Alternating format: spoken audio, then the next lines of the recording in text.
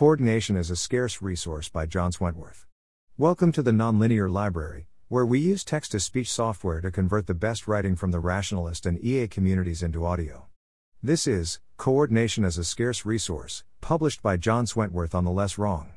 Let's start with a few examples of very common real-world coordination problems. The marketing department at a car dealership posts ads for specific cars, but the salespeople don't know which cars were advertised, causing confusion when a customer calls and asking about a specific car. There's no intentional information hoarding, it's just that the marketing and salespeople don't sit next to each other or talk very often. Even if the info were shared, it would need to be translated to a format usable by the salespeople. Various hard problems in analysis of large-scale biological data likely have close analogues in econometrics. The econometricians have good methods to solve the problems, and would probably be quite happy to apply those methods to biological data, and the bio-experimentalists would love some analytic help. But these people hardly ever talk to each other, and use different language for the same things anyway. When the US invaded Grenada in the 80s, the Marines occupied one side of the island and the Army occupied the other. Their radios were not compatible, so if an Army officer needed to contact their counterpart in the Marines, they had to walk to the nearest pay phone and get routed through Fort Bragg on commercial telephone lines. Various U.S. intelligence agencies had all of the pieces necessary to stop the 9/11 attacks. There were agencies which knew something was planned for that day, and knew who the actors were. There were agencies which knew the terrorists were getting on the planes. There were agencies which could have moved to stop them, but unfortunately the facts from the agencies which knew what was happening wasn't checked in time. There are about 300 million people in the U.S. If I have a small company producing doilies, chances are there are plenty of people in the US alone who'd love my doilies and be happy to pay for them. But it's hard to figure out exactly which people those are, and even once that's done it's hard to get them a message showing off my product. And even if all that works out, if the customers really want a slightly different pattern, it's hard for them to communicate back to me what they want, even if I'd be happy to make it. So coordination problems are a constraint to production of all kinds of economic value. How taut are those constraints? Well, let's look at the market price of relaxing coordination constraints. In other words, how much do companies get paid for solving coordination problems? When I think of people whose main job is to solve coordination problems, here are some occupations which spring to mind. Entrepreneurs' main job is to coordinate salespeople, engineers, designers, marketers, investors, customers, regulators, suppliers, shippers, etc. Managers' main job is to coordinate between their bosses, underlings, and across departments. Investment bankers coordinate between investors, companies, lawyers, and a huge number of people within each of those organizations. Real estate developers coordinate between builders, landowners, regulators, renters, and investors. Note that all of these are occupations typically associated with very high pay. Even more to the point, within each of these occupations, people who solve more complicated coordination problems, for example between more people, tend to make more money.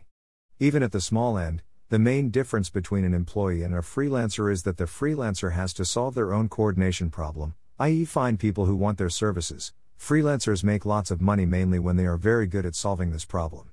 Similarly with companies. If we go down the list of tech unicorns, most, though not all, of them solve coordination problems as their primary business model. Google matches company websites to potentially interested users. Facebook is a general-purpose coordination platform. Amazon and eBay are general-purpose marketplaces, they match buyers to sellers. Uber and Lyft are more specialized marketplaces. Again, solving coordination problems at scale offers huge amounts of money. This suggests that coordination problems are very taut constraints in today's economy. It's not hard to imagine why coordination problems would be very taut today. Over the past 50 years, global travel transportation has gone from rare to ordinary, and global communication has become cheap and ubiquitous. Geographical constraints have largely been relaxed, and communication information processing constraints have largely been relaxed. The number of people we could potentially coordinate with has expanded massively as a result. A small doily business can now sell to a national or even global customer base. A phone app can connect any willing driver in a city to any paying rider. Yet human brains have not changed much, even as the number of people we interact with skyrockets past Dunbar's number. It's hard for humans to coordinate with thousands, let alone billions, of other humans. The coordination constraint remains, so as other constraints relax, it becomes more taut. What would this model predict? One prediction: suppose I've decided to become a freelancer consultant. I can invest effort in becoming better at my object-level craft, or I can invest effort in becoming better at solving my coordination problem, for example by exploring marketing channels or studying my target market. Which of these will make more money? Probably the latter. Coordination constraints are very taut, so there's lots of money to be made by relaxing them. More generally, when evaluating new business ideas, questions on my short list include: how will this business find people who would want to buy the product? How will this business make those people aware of the product? To the extent that coordination is an unusually taut constraint, answers to these questions will be the main determinant of business profitability, even more so than product quality. Coming from a different direction, when considering a business idea, we should ask how many different kinds of people this business needs to coordinate.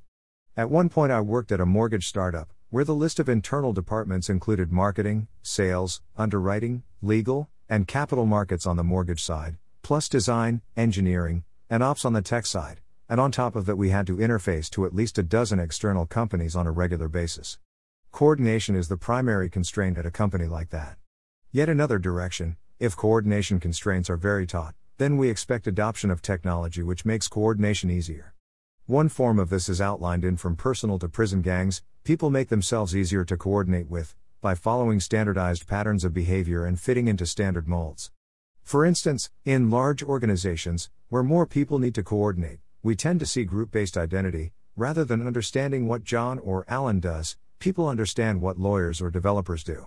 Interactions between people become more standardized, and roles more rigid. These are solutions to coordination problems. Such solutions entail large trade-offs, but coordination constraints are very taut, so large trade-offs are accepted. Conversely, if we want a world with less pressure to standardize behavior, then we need some other way to relax coordination constraints, some technology which helps people coordinate at scale without needing to standardize behavior as much. Such technology would probably see wide adoption, and potentially make quite a lot of money as well. Summary. I often hear people they'd like object-level skill effort to be rewarded more than marketing sales, or they'd like to see less pressure to standardize behavior, or they'd like the world to be more individualized and identity to be less group-based. To the extent that we buy the picture here, all of these phenomena are solutions to coordination problems. Society rewards marketing over object-level skill, and tries to standardize behavior, because coordination constraints are extremely taut. If we want the world to look less like that, then we need alternative scalable technologies to solve coordination problems. Thanks for listening. To help us out with the Nonlinear Library or to learn more, please visit nonlinear.org.